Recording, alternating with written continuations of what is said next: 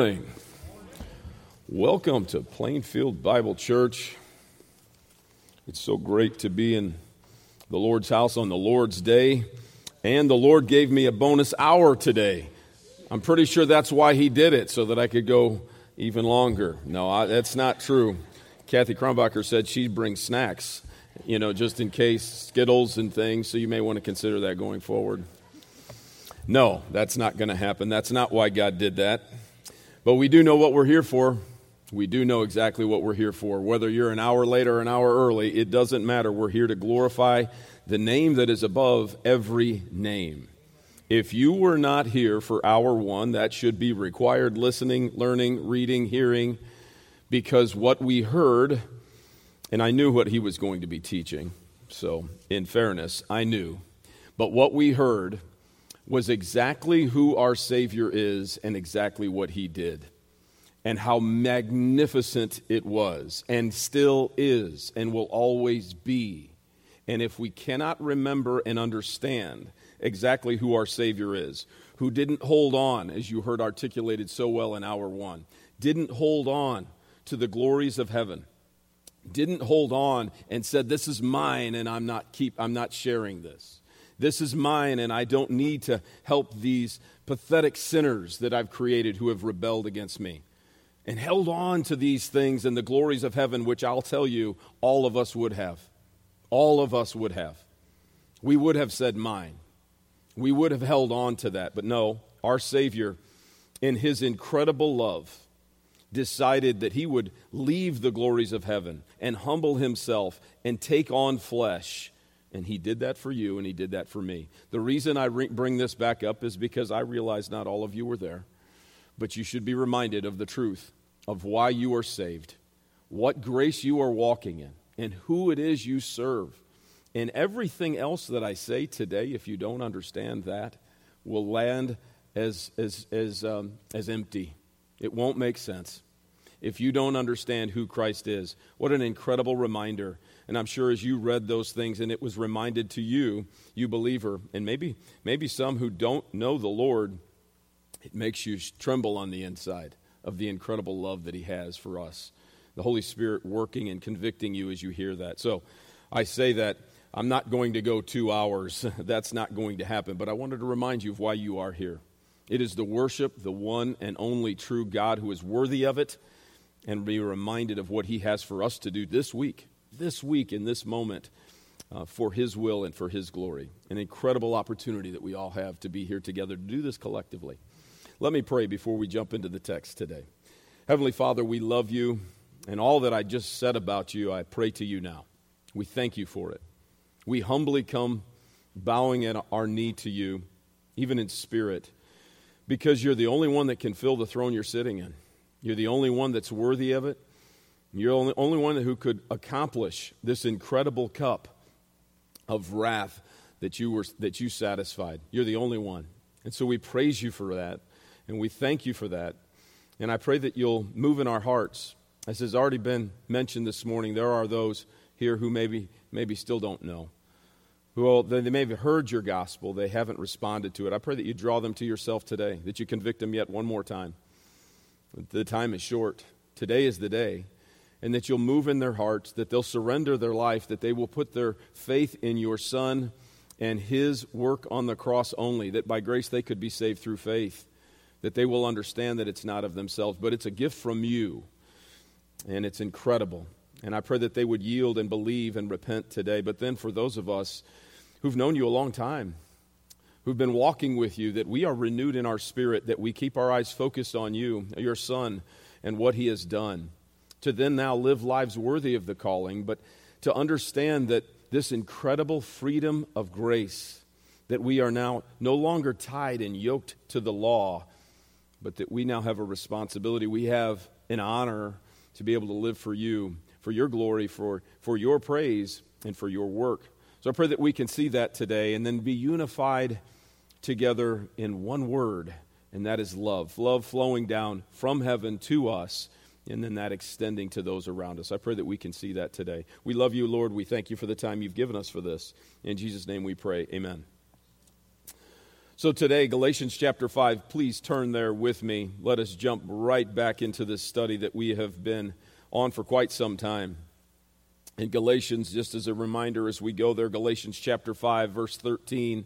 Galatians, this incredible epistle, Paul's first from what we can see, that he kind of, for us, does a job of outlining what's important, does the hard work of going through doctrine and understanding the doctrine, using the Old Testament and understanding that Old Testament and applying it to our lives today.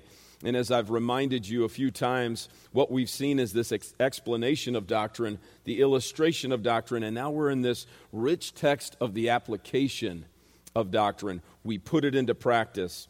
And last week, with you, together, collectively, we saw from Galatians chapter 5, verse 1 through 12, Paul breaking down the importance and the trouble with making legalism a part of your walk with Christ. And let me just tell you, it can't be. It doesn't equate. It doesn't work. And Paul helped us understand the different reasons why legalism is not on the table for us, that this cannot be. Adding something to the cross is not a possibility. It needs nothing. It requires nothing. It contains all that we need for salvation. It's all that we need for eternal life. Paul reminded us of this. And because of that, we need to be careful as his ambassadors, and we are the one who have this honor to share this precious gift, this eternal gift of the gospel of Jesus Christ, to never attach anything to that. Never lay that yoke on someone. And Paul gave us that reminder last week, that we need to be careful about that. We need to not be false teachers ourselves. We need to make sure that's not happening. And then going forward, as I mentioned before, today we're going to talk about the condemnation of using your freedom for evil. The freedom you have, you are saved by grace. There is nothing more you need to do. You must embrace that absolutely, to the praise and the glory of Jesus Christ, as we have already heard today. Thank goodness he was the propitiation. He satisfied, and only he could. However, now what? Now what do we do? And that's this week. Next week we'll hear, as we continue going forward in the next 2 weeks, the sins of the flesh, the temptation to fall back into those old traits, and then the fruit of the Spirit that should be coming out in our life. So that's coming forward for us. Today, however, here's what we're going to see in Galatians 5, 13 through 15. Let me read the text through, and then we'll just begin to break this down. So you should be in Galatians chapter 5. If you're not already, let me read the text through, and then we will see what the Lord has for us today.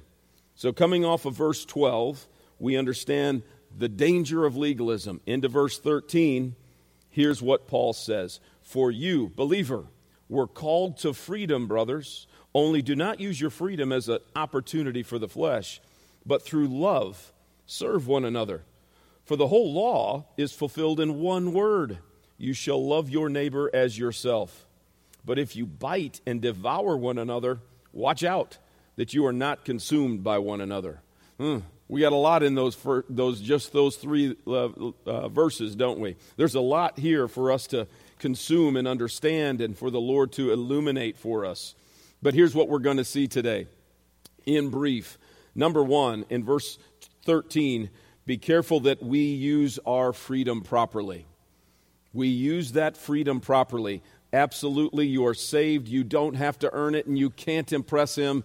And when we honestly think about what we heard in hour one, do you think you can impress him? Do you think you can bring something to the table that will make him be in awe of you? I don't think so. We need to understand that freedom is all because of him. But to use that properly. And then verse 14, what is that one word? Now, I'm sure you've gone ahead. You good students, you know what that one word is. I'm sure you could probably figure out that one word even if you didn't know this passage and if we hadn't just read it. But to love one another, that one word packed with so much doctrine, theology, understanding, and truth. And I'll just challenge you with this before we get there. This kind of love only comes from above. That kind of love.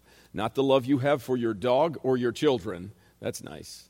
But the love that comes from above, that flows through us because of the cross that we heard of, that love. And then verse 15, your brother and sister is not your enemy. You have an enemy.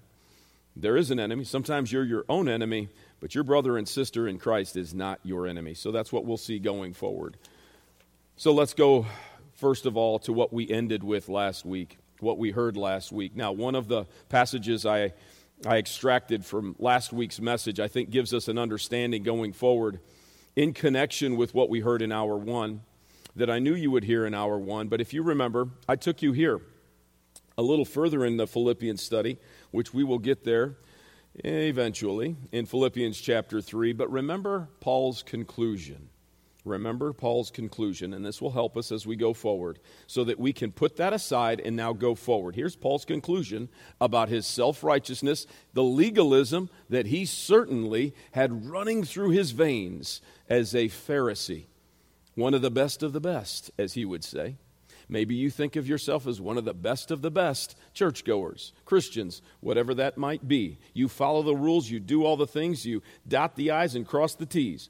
Paul felt the same way, but here's his conclusion. Indeed, I count everything, all that stuff that I thought I was earning it, impressing him with, as loss because of the surpassing worth of knowing Christ. Gnosis, knowing here, experiencing him, intimately knowing Christ and him knowing me. That knowing Christ, my Lord. For his sake, I've suffered the loss of all things, count them as rubbish, in order that I may gain Christ. Paul understood what it takes. By grace you've been saved through faith. That is a total surrender. I can't do it on my own. I need him entirely, fully, because of who he is and who I am. That's finding Christ, gaining Christ. Verse 9, be found in him, not having a righteousness of my own that comes from the law, but that which comes through faith in Christ, the righteousness from God that depends on faith. That's the key that we took away from last week. That has to be our heart set and our heart mind as well. It has to be. And then, of course, we ended last service difficultly. I took you to the wrong place, if you remember, but from 1 Peter chapter 2. And if you remember from that text, and I won't take you there, but just in brief, you were a chosen race. Remember, you're a chosen race because of this, that you've been predestined as a holy nation, that because of what Christ has done, as we heard in hour one, you are a people for his own possession, that you can proclaim the good news. Remember, that's what I left you with last week, that because of all of these things, you now have a responsibility. You have a responsibility and an honor, and God has challenged you to proclaim this excellencies of him who called you. Oh, that's incredible language that Peter wrote. Now, we know the Holy Spirit wrote it because he wants us to understand that all of this comes from above. The words that we see in the Word of God are inspired, they are divine, they are eternal, and the message that you have, that you get to proclaim, these excellencies, they come from above as well. So incredible. So, here's the overall theme. One word. This one word of love is going to drive this entire sermon. What we do, why we do it, is because of the love that Christ has for us and the love we must have for the people around us. Love. The love that Christ gives. So, point one. What freedom in Christ should look like. What should this be? Using your freedom properly. Let's look back at this passage again, verse 13. Here's what we see. I have put up the ESV and the NASB for us. They are almost identical, but there's a few different words that are slightly different. Let me read this from the ESV, and you can see the differences in the NASB.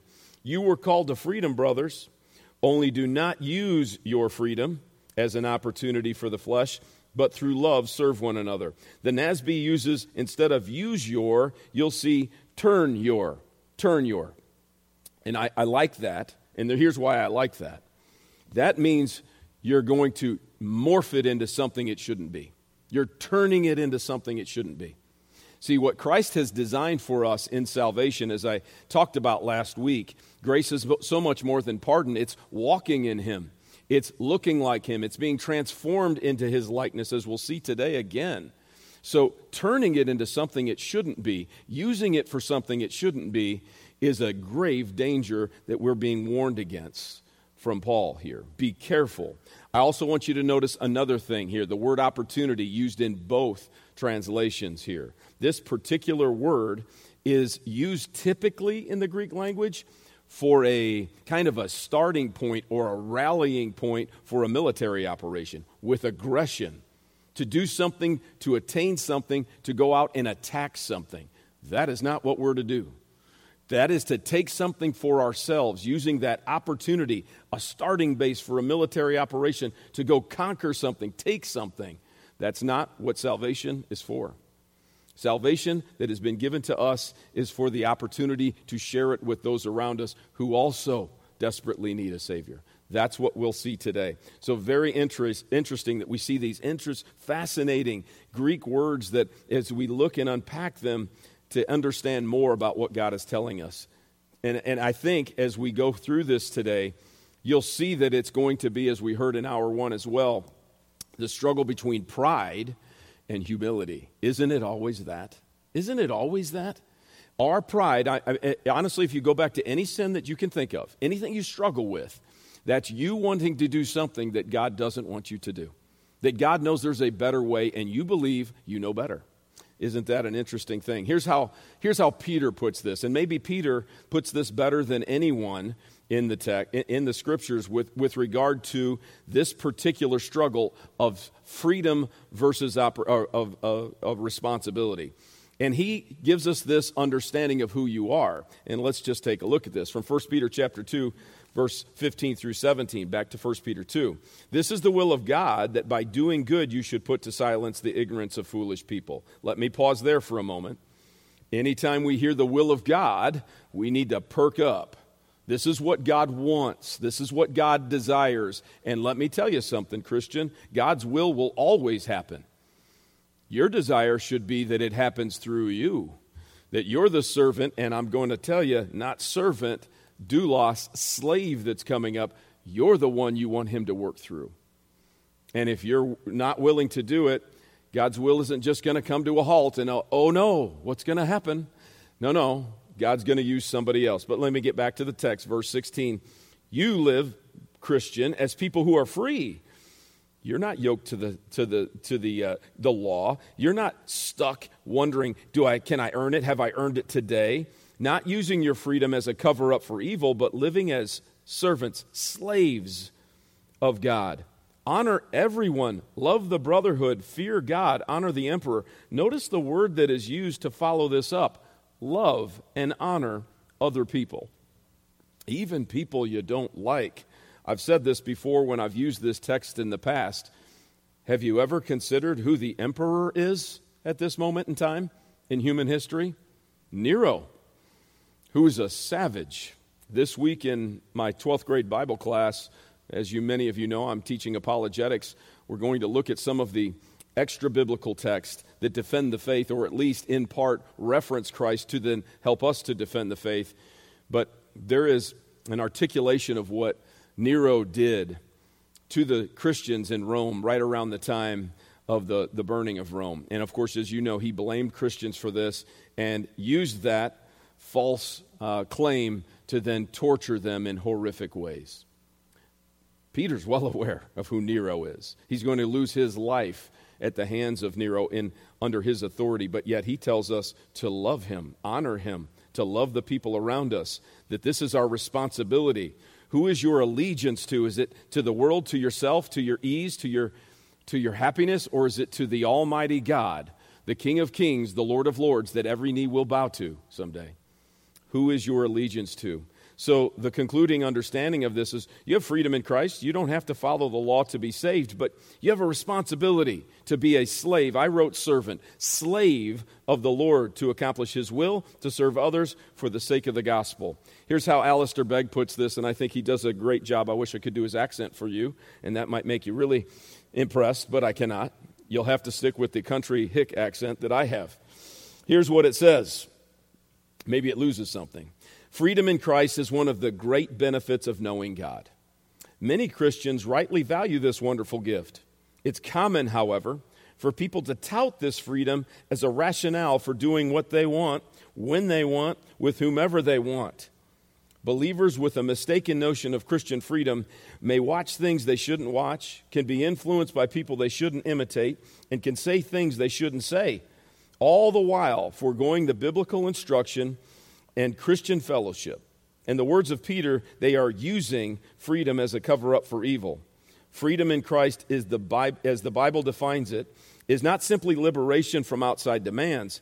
It is liberation from sin in order that we might turn and become slaves of righteousness. And he's making reference to Romans 6:18.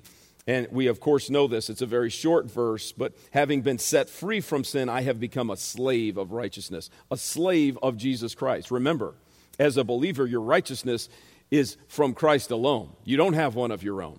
The great exchange has happened. You've offered your sin, and he has imputed his righteousness onto you. So what Alistair is understanding, that Peter understands, that we need to understand very clearly here is, you're saved, you're free, you can't earn your salvation, absolutely, but that does not give you a license to then do what you please, when you please, because you're then missing the point. You're here to be a servant to the people around you. You're here to serve the Lord, which he says is shown and displayed in your life by serving the people around you. And you serve them in the best and most efficient and effective way by being an example that is walking in holiness and repentance, so that you can deliver the gospel to them accurately. So that you can deliver it to them, and that they don't say, yeah, but look at your life. Look at your inconsistency. I don't see transformation there. I don't see regeneration there. I hear what you're saying, but I don't see it in your life. See, freedom in Christ allows us to not earn it, but it also gives us this incredible responsibility to be that ambassador that is consistent in their walk, so that we will be effective at delivering his word. That's what it means to serve others. To serve others. I'd like you to turn to 1 Corinthians chapter 6. We're going to be in 3 different passages in 1 Corinthians. We'll start in chapter 6. I'll go in order for you. But 1 Corinthians chapter 6. Paul gives us a greater understanding of this in 1 Corinthians. Now, I'll tell you, as you turn there, to set this up a little bit, we need to have a reset in our minds, maybe like the church in Corinth did. The church in Corinth continually struggled with going back to sins of the flesh. Paul had to remind them of, this is not the way you are anymore. This is what you once were. There is a struggle because the world around us, and boy, I think our world is becoming more and more like the old Roman world, and there is a lot of sins of the flesh that are becoming normalized around us, and there is a tendency for us to potentially begin to soften and begin to give in to some of these things. I think that is the challenge for us today as well, and this was a challenge to the church in Corinth. So he's continually talking to them about this. So in context, that's what we're looking at, but 1 Corinthians 6, verse 12, look at what it says. Here's what Paul says about what he can do, his freedom. All things are lawful for me. All things are lawful for me, but not all things are helpful. All things are lawful for me, but I will not be dominated by anything. Few things to unpack here. Everything I certainly can do, going beyond the law of the Old Testament, I certainly have the ability, and as Paul's thinking of some of the things that we wouldn't even consider sinful, but he's no longer tied down to with regards to the Jewish law, maybe dietary restrictions or how he dresses or what he does, or what day he considers Sabbath and what day he does not, these sorts of things. But it goes beyond that. It goes beyond the fact that you can't earn your salvation and you can't lose it. But wait a minute, let's just pause. You have the license to do so many things, but you need to consider, is it helpful? Helpful to what? Helpful to the gospel. Helpful to the brother and sister around you that maybe needs your support and your encouragement, as we'll see today, that maybe needs that word from the Lord and the consistent walk that you have, and you are maybe the example that they need to see. Maybe you're going to be the Paul that says, follow me as I follow Christ. So be careful about that license. They're all lawful for me, but I won't be dominated by anything. Nothing's going to be, yeah, but it's mine. I have the right, so I'm going to do it. That can't be our way. And of course, this may speak of addiction potentially. Moving on to 1 Corinthians 8. You're in 1 Corinthians 6, go a couple chapters over, 8. Paul then takes this again. You're going to see him do this 3 times, 4 if we really look at it when we go further down the road. 1 Corinthians 8, as you're in 1 Corinthians. Speaking of the right to do what you please, the right to eat what you want, etc., not following the law.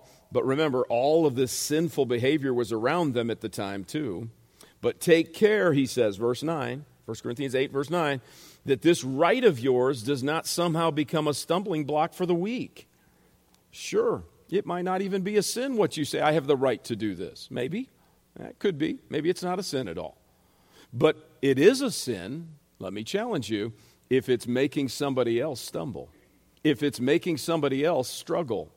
That's what we're going to see here. That's what we clearly see. That if it's making somebody else further away from Christ, then you're not doing your job. Your job is to bring people closer to the Son of God, to see him more clearly, to see the truth and the incredible, magnificent plan of salvation that you get to live out in this transformed life. So we need to be careful about that. So as he says this, be careful. There are those around that maybe don't understand. They don't understand. They don't get it. And you should say in your heart, it's worth it for me to give this up. It's not even a sin, but it's worth it for me to give this up. I use this example with my students all the time. And this certainly can be debatable, but the Bible does not restrict someone from drinking alcohol. It's not a sin. Drunkenness is. Having something dominate you, as we saw in 1 Corinthians 6, certainly could be. But drunkenness is really the restriction. However, I tell my students, you're not going to see Mr. Johnson at a bar. You're not going to see, he may go to Buffalo Wild Wings to watch a sport, but he's not going to be sitting there drinking a beer. And I tell him it's not because it's a sin, because I can willingly, easily give that up. I don't need that because I've got young kids looking at me all the time. I've got little kids watching me all the time. They know that's Mr. Johnson. He's the Bible teacher. Look at him. He's drinking a beer. He's probably drunk. Well, I'm not, but I don't want a stumbling block. I don't want to give them an opportunity to say, well, he says it's okay for me. And what if they have a problem with alcoholism in their family? What if they've seen a mother or a father that struggles with it, and then they think, well, he's just like that. He's dominated by that. He's just like the world. Now, maybe that's a poor understanding for them, but I'm not going to put a stumbling block in their way. I don't desire to do that. Now, this doesn't make me more righteous than you, but it's an example from my own life that I can give that up. That's not hard because it's not necessary for the gospel. And if it's a stumbling block, I don't want that to happen. Go on to chapter 10. Go on to chapter 10. I'm spending a little time here, but it's important. 1 Corinthians chapter 10. So you're in 8, now you go to 10. 10's up on the screen, but look at it in your own Bibles. He says it again. He keeps coming back. All things are lawful for me, but not all things are helpful for the gospel. All things are lawful, but not all things build up. Yet another piece. I want to build up my fellow and brother and sister in Christ. We're going to see this today further on in the text. Think about this incredible thing we have in the fellowship of the body of believers, right? That we come together to encourage one another, stir up one another to love and good deeds, as we'll see in Hebrews 10 later.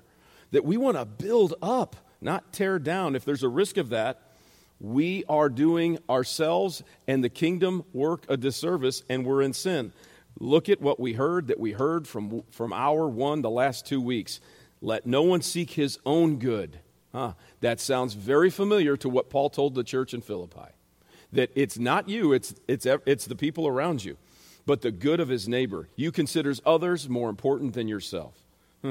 It seems like this was a struggle for them, and it's a struggle for us. So in summary of this particular section, look at this. There are situations where it's just better to give something up for the sake of leading other people to Jesus. Very generally. You just got to look at that on case-by-case basis. I'm not here to tell you the right or wrong on about all of these things, but keep in mind, you may know this is not even a sin in my life, but if it's causing someone else to sin, it's just crossed the line. It's not about you, it's about the people around you, and it's about your Savior, and that's what he's called us to. Point 2, our focus should be building up fellow believers to make them more like Christ, because you expect them to do that for you, right? You want them to do this for you. Fellow believers and we want to reveal the truth of God's word and the gospel to the non-believers. So it's twofold. And then third point, when Paul reminds us that we shouldn't be dominated by anything, even some of the things that are okay, even some of the things that are not outside God's moral law can become a sin if they become an obsession for you. They can be, even relationships. You know, we know as husbands that we are to love our wives as Christ loved the church. If your wife is more important to you than your relationship with Christ, you've just crossed a line. And I'm not telling you shouldn't love your wife. You should, self-sacrificially. Wives, the same. This is even more common. I'll tell you this as a teacher. Child worship is a pretty popular thing to do today. Is it good to love your children? Absolutely. Yeah, raise them up in the fear and admonition of the Lord, no doubt about it. But if they're more important to you than your relationship with Christ, you have crossed the line. Even things that are good can be a problem, can be an obsession, can be an addiction. And then finally, one more thing in 1 Corinthians 9. So if you're in 1 Corinthians still, go back to chapter 9. So we've bounced around 1 Corinthians. Paul does it again. So fourth time here. 1 Corinthians chapter 9. This is where we should see this now. 1 Corinthians 9, 19 through 23. And I went back to Galatians, so I'll have to go back there with you. All right, here we go. 1 Corinthians 9, 19 through 23. Now, just to keep this in mind, to give you context on this, Paul is dealing with here not being financially burdened by having excessive debts to the people around you. Paying your taxes, understanding that we have a financial responsibility as representative of Christ to be good with our money. So that's the context of what we're seeing here. But look at how he mentions this, brings it back to the things that's most important. Look at verse 19. Okay? Verse 19, 1 Corinthians chapter 9. I want to make sure that I'm in the right place this time, just in case I won't repeat last week. Here's what it says, 1 Corinthians 9, 19. And he hasn't received financial compensation from anyone. For though I am free from all, I have made myself a servant to all. I'm not going to take your money, that I may win more of them. To the Jews I've become as a Jew, in order to win Jews. To those under the law I became one as under the law, though not being myself under the law, that I may win those under the law. To those outside the law I became as one outside the law, not being outside of the law, but under the law of Christ, that I may win those outside the law. To the weak I became weak, that I might win the weak. I have become all things to all people, that by all means I may save some. I do it all for the sake of the gospel, that I may share with them in its blessings.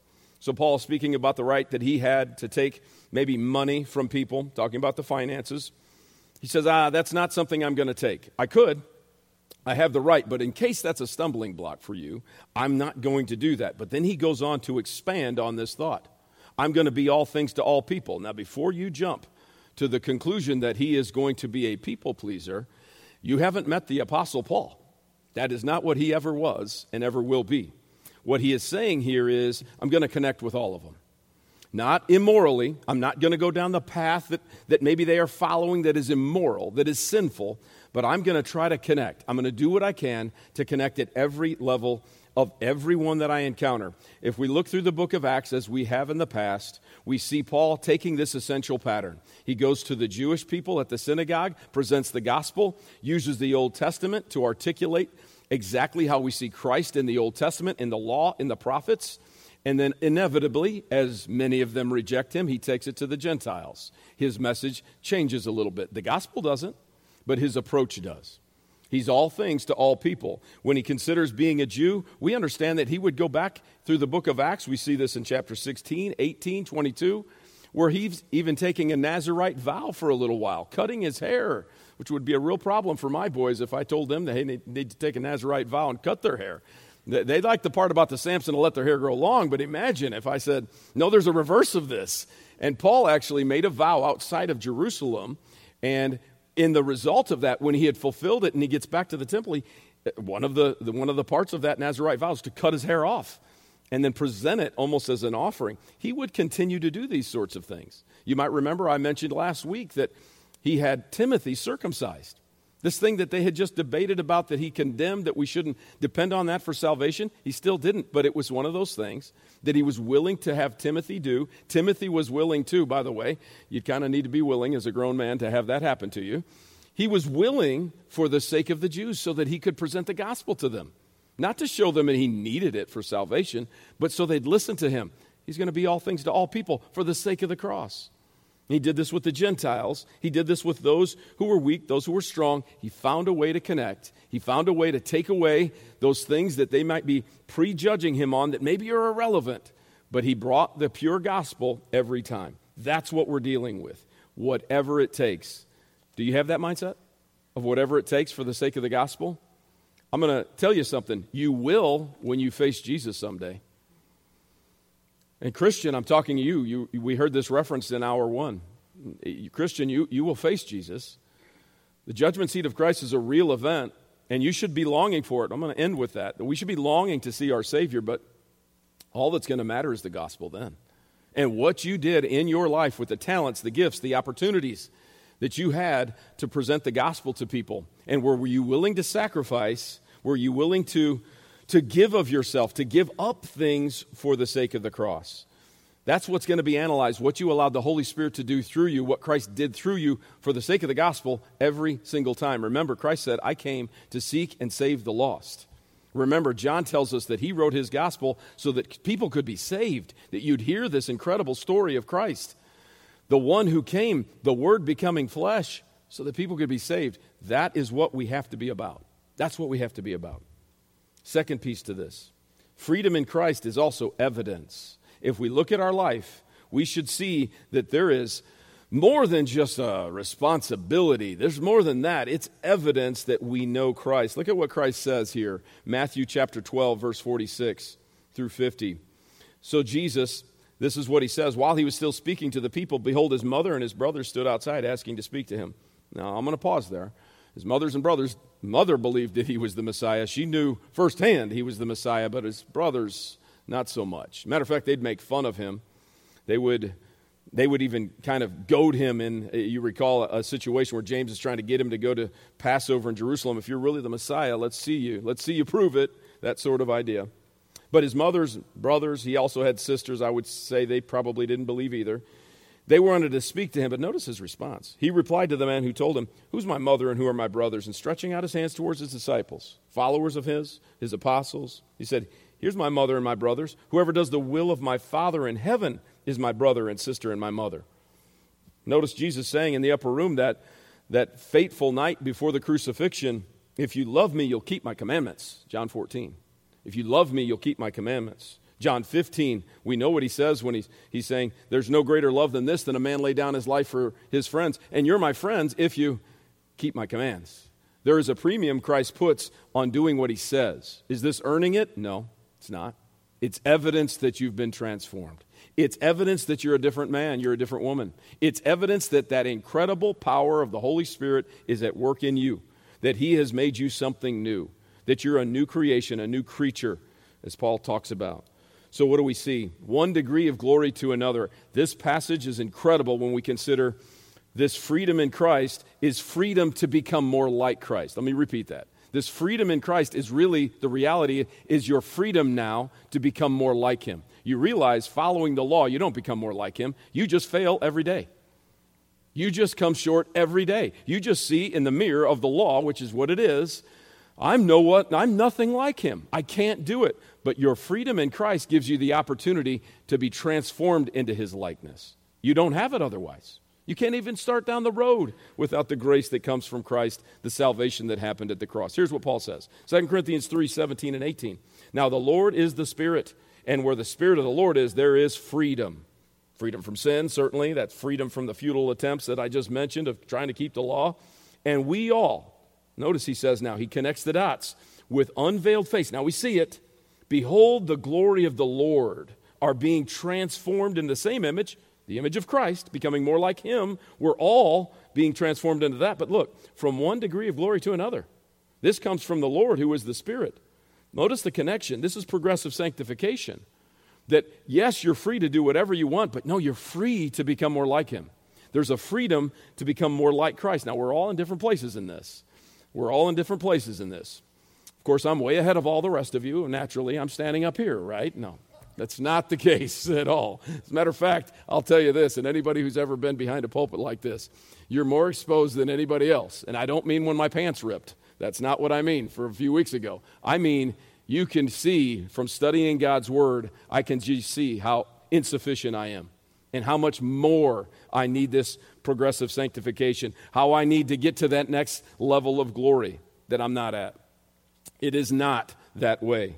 But this is the reality. We're all on that path, those of you who are in Christ, those of you who have put your faith in Jesus. Those that he has saved, he is doing this to you.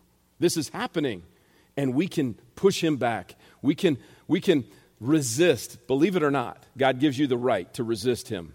It's shocking. You're going to be miserable, I'll warn you, if you do. If you're a Christian and you resist this, you'll be miserable. but we could. God's saying, no, open yourself up. You have the freedom to do this. And guess is what God wants from you. A little further on in Philippians, as I mentioned earlier, we're going to hit Philippians a few times. Notice how Paul puts this when he's talking about his own walk. Philippians 3:12, just briefly. He's saying that I have not already obtained this, or am I imperfect, but I press on to make it my own. See, there's a part of this that you take part in, that you yield, that you study, that you understand what God's trying to do to you and in you. And here's why, he says, because Christ Jesus had made me his own. He did this. So much like what we heard from Peter in 1 Peter 2. Brothers, I do not consider that I've made it my own, but one thing I do, forgetting what lies behind, straining toward what lies ahead, I press on towards the goal of the prize of the upward call of God in Christ Jesus. He's not saying he's trying to pursue salvation. He's trying to say, I want to become more like him. I want to become more like him. I want people to see him in me. I want there to be an evidence in my own life that I can say, I'm not what I was 10 years ago. I was saved then, but I'm not what I was. He's now transforming, and I'm shooting forward, and I say, I want to be more like him in the next 10 years. And I want to do that for the next 20 years until the Lord allows me to stay here anyway. Upward call of God in Christ Jesus, verse 15. Notice what he says, a challenge to you. Let those of you who are mature think this way. So, mature Christian, think this way. This is your freedom. You have the freedom to be this way. He's given you this right. And if anything of you think otherwise, God will reveal it to you also. You'll get it because you're his, and he knows you, and he's going to transform you, and he loves you. He's going to reveal that to you. Then he says, only let us hold true to what we have attained. Okay, so we clearly see that this is about becoming more like him. Now, I like to go back to our Puritans every so often. Now, bear with these Puritans. When we quote the Puritans, they have a different level of speaking than we do. But bear with me, I think there's a lot of truth in here. And this one comes from Richard Sibbes. Go back to the 1600s with me for just a second. Here's what it says. Progressive sanctification. Here's what he says. The apostle exalteth the gospel in this high and excellent privilege of it, that it is plain and evident and full of demonstration, and that the light of it is not terrifying and amazing, but sweet and comfortable. Do you view the gospel that way and the transforming power of it? Sweet and comfortable. So that we may with much liberty and boldness of spirit look constantly upon the great and glorious things set before us in it, although it be no other but the glory of the Lord Jesus Christ. And there is moreover such an efficacy and working power in this ministry of the gospel as it will not suffer men to remain the same without alteration as they did under the Moses ministry, the Mosaic law. Though he was read daily, the law of Moses was read daily, but it will change them even into the image of Jesus Christ, the gospel, and carry them on still on that image and likeness from one degree of glory to another, after a most admirable and spiritual manner of working. What an eloquent way to say, this is happening, and you need to be a part of this, and it's superior to the Mosaic law. This is where your freedom lies in becoming more like Christ. You have the ability to do this now. Okay, verse 14. Verse 14. So when verse 14, he's making a slight transition. What the freedom of Christ looks like, this idea that the whole law is fulfilled in one single word. Galatians 5, if you're back there, but I'll bring it up on the screen. I've got the ESV and NASB for us again. These are almost identical. One more time. The whole law is fulfilled in one word. And it says here, you shall love your neighbor as yourself. And then in the NASB, in this statement, you shall love your neighbor as yourself. Almost identical, almost exact. Now, before we even begin to come into this, do not misinterpret this as so many have in modern day Christianity. Oh, I got to love myself, and then I can love other people. That is not what this is saying at all. So hopefully you will not see that as we go through this. As a matter of fact, loving of self is not something you need to learn. And it isn't something I have to learn. I've been really good at that since I can remember. I love myself really well, and I've done that since I was an infant. And I think you can understand that true. That's not what it's saying. This is a whole different animal. I want to take you back to something from last week, and this will help us a little bit in Galatians 5. If you're in Galatians, remember what we saw in verse 6. Look at verse 6. I'll bring it up on the screen, but it says this. In Christ Jesus, neither circumcision nor uncircumcision counts for anything, but only faith working through what? Love. The love of Christ for you through you to other people, that this is the driving force.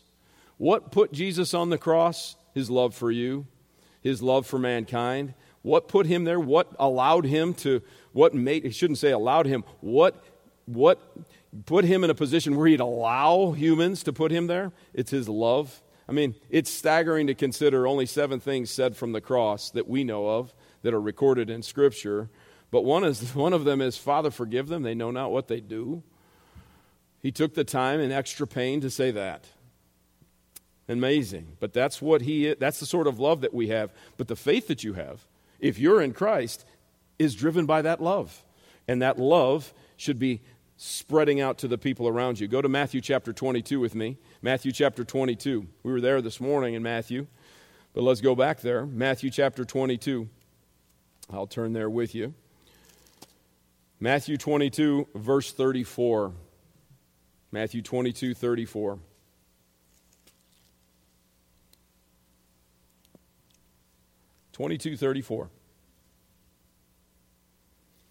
So as we know, Christ often was challenged. He was questioned, usually for the purpose of trying to trip him up.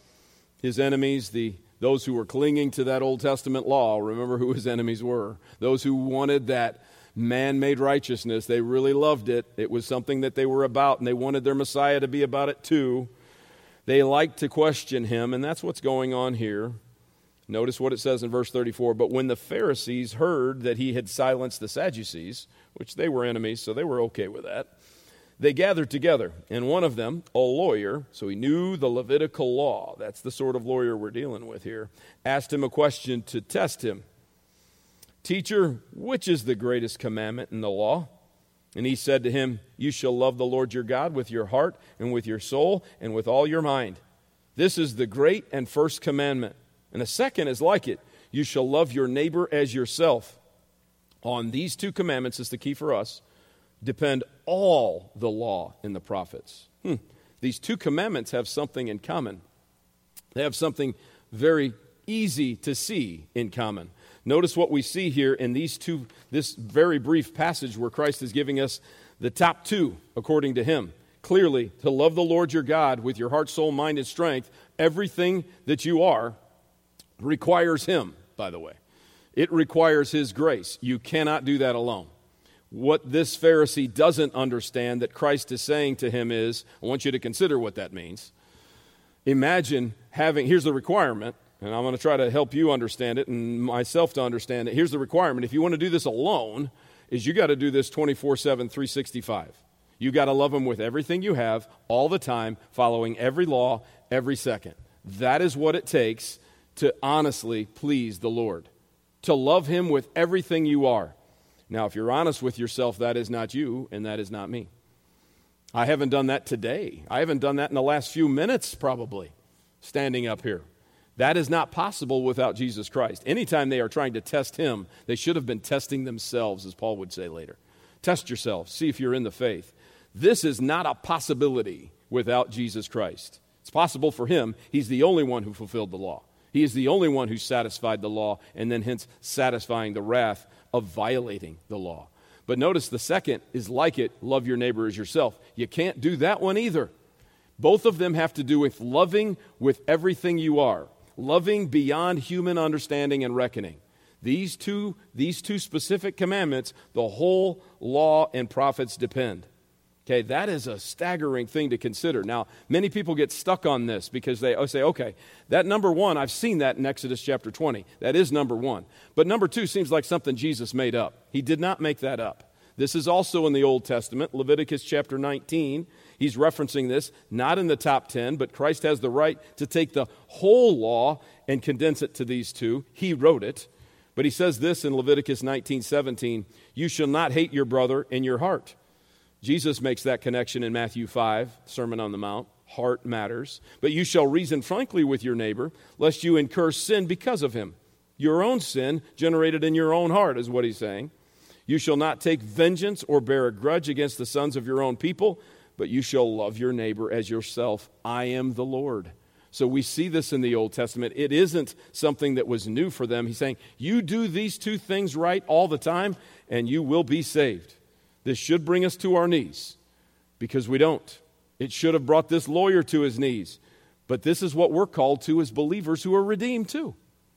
Now that we know that this is the standard for salvation, we want to be transformed into the likeness of Christ. This is how he does it all the time. He does it this way constantly. He loved you so much that he left the glories of heaven and took on the horrific nature of the cross. He did that. So we understand that we're called to be like this too. This takes us to the golden rule. You're all very familiar with this. I think it's incredible that the public schools steal our truth here, but we'll let them have this one. You'll see this on the walls of many public schools. They just don't know they're quoting Christ. If they did, they'd take it down. But they don't know. And here's what it says. So whatever you wish that others would do to you, do also to them. This is the law and the prophets. He says it again. That you consider other people. You want to be treated this way, you treat other people this way. This isn't self-love. This is loving other people in a dynamic, crazy, inhuman way. We don't do this naturally, not by default. Notice he then transitions. So often we break these two. And I put a break in between, but they're broken. This is the very next verse. He's saying, this is the narrow path. Now, we clearly use this scripture. Narrow gate, the narrow way versus the wide way, the hard and narrow way versus the broad and easy way. We talk about this for salvation, and rightly we should. But he's saying, this is the result. See, when you put your faith in me and you walk with me, it is not easy to do what I'm asking you to do. You're not capable of it, but even now that you're saved and redeemed, this is not easy to do this, to love people this way. This is the narrow and hard way. This is what I've called you to.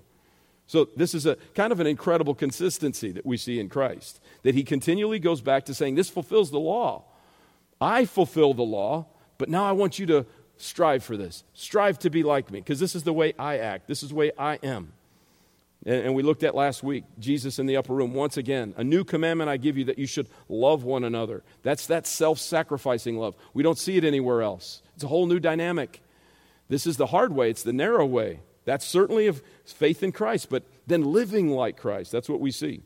Now, what is Jesus talking about? This is very small. I realize that, but I also know you've seen the Ten Commandments before. We're not going to go through all of these. I know you're familiar with them. I want you to know the love connection between all these passages. Notice the first four. You follow these, that's the love for God. The last six, this is your love for your neighbor. I don't know if you've ever seen that breakdown before, but this is exactly what Christ is referencing. When he says everything depends on love, it's this. Following my law depends on loving me and then loving others. Once again, I'm going to remind you, you can't do this on your own. This doesn't come naturally to you. In order to even attempt to satisfy any one of those things, even in a moment, truly, from an eternal perspective, you need the grace of Jesus Christ. You have to have it. But just notice that's what he's referencing here. Everything balances on the love Christ has for us and the love we should have for others. This is what it's about. Notice how Paul puts this as we go forward in Romans 13. Owe no one anything. This is right back to that same idea of don't owing people money, managing your money, much like what we saw him challenging the Corinthians with, and not taking their money. He comes back to money. He says, don't owe anybody anything. Owe nothing except to love each other. That you should do. For the one who loves another has fulfilled the law. Paul says the same thing again. For the commandments, you shall not commit adultery, you shall not murder, you shall not steal, you shall not covet, and any other commandment are summed up in this word, you shall love your neighbor as yourself. Love doesn't no wrong to a neighbor, therefore love is the fulfillment of the law. This is Christ-likeness in your life. Loving other people sacrificially, understanding that demanding your rights is taking rights away from somebody else. So much of what we've seen already. Notice that this is consistent in Scripture. Look at what John says, 1 John 5, 2 through 3. By this we know that we love the children of God. This is more evidence. It's about love. It's more than a responsibility. And God and obeying his commandments. For this is the love of God, that we keep his commandments, and his commandments are not burdensome. Pastor referenced this morning, Matthew 11, had us all read it, if you recall. We were finishing this. The yoke of Jesus is easy and the burden is light. Following Christ is not a burden, it's an honor. It's peace. It's where true contentment comes from, is walking in this way. Is it narrow and hard? Yes. But it's better and it's good. It's what God's called us to. Not because we have to be saved, it's because we get to. That's the way to look at that. That's what we should think about. Romans 14, in that same vein, therefore let us not pass judgment on one another any longer, but rather decide not to put a stumbling block or hindrance in the way of a brother. I know I'm persuaded in the Lord that nothing is unclean in itself, speaking of the ceremonial law of what you eat, but it's unclean for anyone who thinks it's unclean. For if your brother is grieved by what you eat, you are no longer walking in what? Love. By what you eat. Do not destroy the one in whom Christ died. This is all about love. Your freedom, yes, you have it. You can do what you please. And if you're saved, you're saved. You'll never lose it. Praise be to the Lord for that. But you have a responsibility to love the people around you for the sake of the cross, for the sake of the kingdom. And then finally, verse 15. Verse 15, your brother and sister is not your enemy. Even if they have an opposing NFL team that they like, they're not your enemy. Even if they don't treat you kindly all the time, they're not your enemy. Even if they say things that are wrong sometimes, they're not your enemy. Even if they hurt you, they're not your enemy. This is important to understand that, I don't know if you've noticed this, but the people sitting in here are all sinners just like you. I don't know if you guys have ever picked up on that before, but they are. So that means they're going to do things that are wrong. They're not going to do the things that are right all the time. But we need to remember that we are all on the same team. Here's what we see in verse 15. But if you bite and devour one another, watch out that you're not consumed by one another. Be careful that you're not consumed, that you're not being destroyed. Here's what we see out of the Greek here. Bite, chomp, daknete, to devour. It's almost like this is used oftentimes in the Greek for a wild animal, devouring its prey, attacking it for selfish reasons. Why does an animal attack? Because it's hungry and it needs to eat and it wants to feed.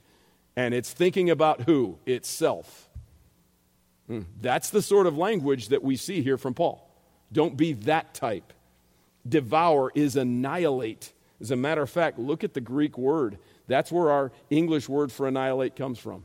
To devour destroy one another, considering that we were made in God's image, but even yet, if you're saved, that they were chosen just like you, undeserving, just like you, chosen to do the work of the gospel of an evangelist just like you, given the Great Commission just like you, saved for incredible things, sitting in divine heavenly places just like you, and are working for the same purposes to please the Lord and accomplish His will just like you.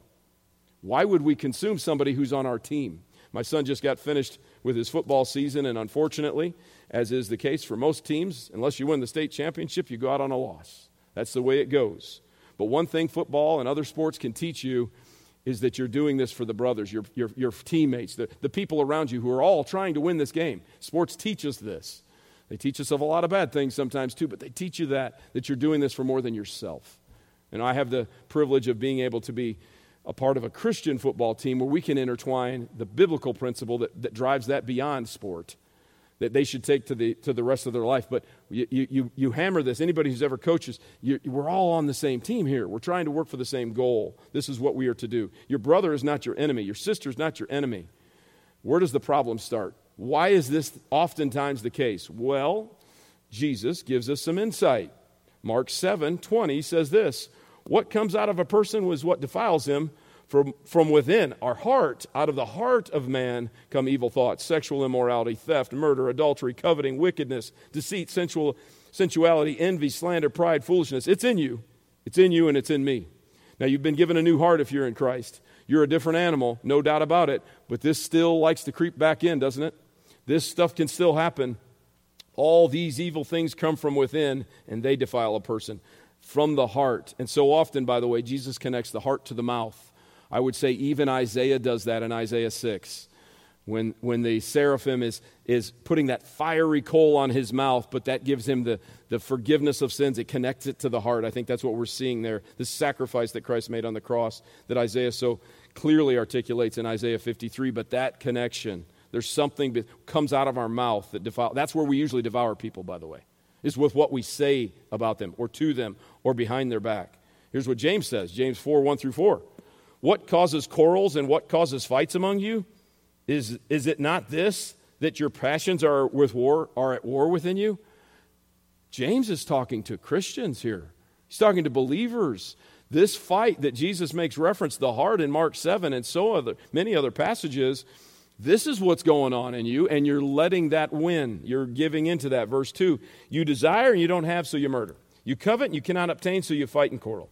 You don't have because you don't ask. You ask and you don't receive because you ask wrongly. You're asking for the wrong things, to spend it in your own passions. When we pray to the Lord, when we have desires, our hearts, our desires should be more like His. This goes back to progressive sanctification.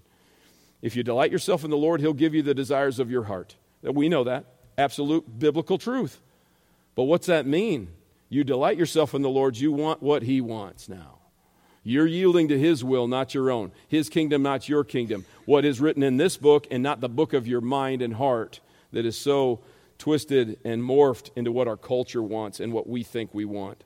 And of course, James ends, you adulterous people, do you not know that friendship with the world is enmity with God? Most of the time, the things that we want selfishly, we have learned from our culture and the things around us. Most of the time, the things that we see and pursue that are not Christ-like, that are sinful, that are selfish, they're what we see and it still appeals to the eyes. As Pastor mentioned in hour 1, Christ was tempted in every way that we were, including the sins of the flesh, that what His eye could see, and what even tempted to just say, forget the cross, take the kingdom now. All of these things, we could be tempted in that way and are as believers. The Son of God is tempted in that way, so can we. So this is the challenge that he's saying. We don't want to be at an enmity with God. Therefore, whoever wishes to be a friend of the world makes himself an enemy of God. Consider the side that you're on. Now, let's finish this up. What are you here to do? What are we supposed to do with our brother? Not devour them, not destroy them, not to annihilate them. Then they're on our team. We should desire to help them become more like Christ. We should want them to continue to do the will of the Father. But when we look at Hebrews chapter 3, verse 3, if you're looking at the passage I have up here right now, verse 3 says he's establishing Christ as the greater Moses, interestingly enough, in this passage. That he's greater than the law, if you go back in Hebrews 3. But notice, if that's our context, look at how he's taking us here. He's connecting these dots for us. The author of Hebrews, who we don't know who this is, but inspired by the Holy Spirit, is still connecting these dots for us. Take care, be careful, brothers, Christian, lest there be any of you an evil, unbelieving heart, leading you to fall away from the living God. But here's what you're to do. Exhort one another every day, as long as it is called today. I love that because it is a reminder of the fleeting moments of life.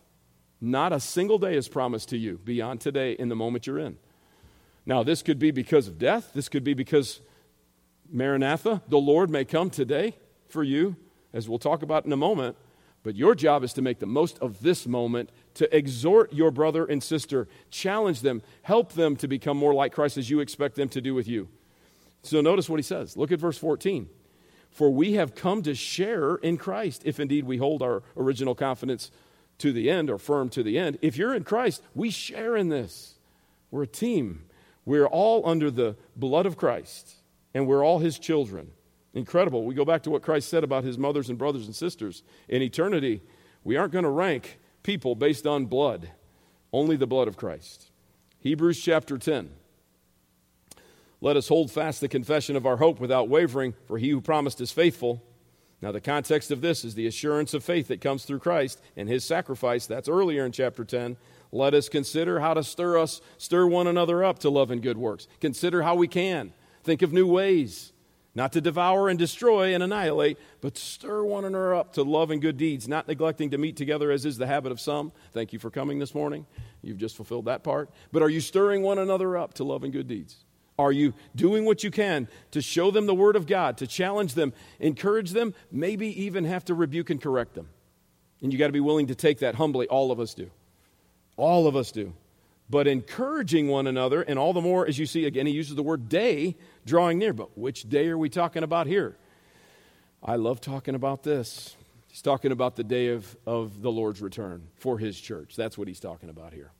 As we see that day coming, if you want a motivator, if you want something to encourage you, for me, it gives me chills even thinking about the consideration that today could be the ultimate day where I see my Savior face to face, where my faith can become sight, where all of the sin nature that I have is stripped away. He gives me a brand new body. I become more like Him, ultimately glorified in Him, and all of this because of what He has done. That day could be today. Do you need any more encouragement to make the most of the day that you have to serve this God that's going to do that for you than that? See, I don't see any other way to look at it other than this is what Christ has done for me. Look at 1 Thessalonians 4. This should make you think John 14, the upper room, where he went to prepare a place and said he's coming back. It should make you think 1 Corinthians 15. We say, in a moment, in a twinkling of an eye, at the last trumpet, the dead in Christ will rise first, but we who remain will be changed. We'll be changed in a moment. This is incredible. All three of these passages, Christ has framed them either his own words or through the inspiration of the Spirit to encourage you and stir you up. Let me read it. Look at what Paul says to the church in Thessalonica. We declare to you by a word from the Lord, this came from the top, that we who are alive, who are left until the coming of the Lord, will not precede those who have fallen asleep. For the Lord himself will descend from heaven with a cry of command, with the voice of an archangel, with the sound of the trumpet of God. The dead in Christ will rise first. Then we who are alive and are left, remain, will be caught up together with them in the clouds to meet the Lord in the air. And so we believers, will always be with the Lord. Therefore, encourage one another with these words. Inspire one another with these words. The time you have to do the work of an evangelist is short. The time you have to let the progressive sanctification before the glorification happens, to become in the image of Christ in this world, to have an impact on the lost, dark, twisted world that we live in is short. It's fleeting. It's dust in the wind, and it's going to be gone before you know it. Things like this are temporal, but you have a moment in time where you get to do this. You have the freedom to do this, and you do it as a team. You look around you, this is your teammates, and there's more than just this. There's maybe less than we think, but there's more than just this that are out here working, doing this work, allowing the Lord to transform them into one level of glory to another, and you get to be a part of this. You get to have a stake in this. You get to have skin in the game, because what happens here is he takes you to be with him, and he gives you all of these incredible things, and then unbelievably he lets you reign in his kingdom with him. You need motivation. You need motivation to stir one another up instead of tearing each other down. You need motivation to not use your freedom as a crutch or some excuse to do evil things. You need a motivation to praise and glorify the Lord in your actions.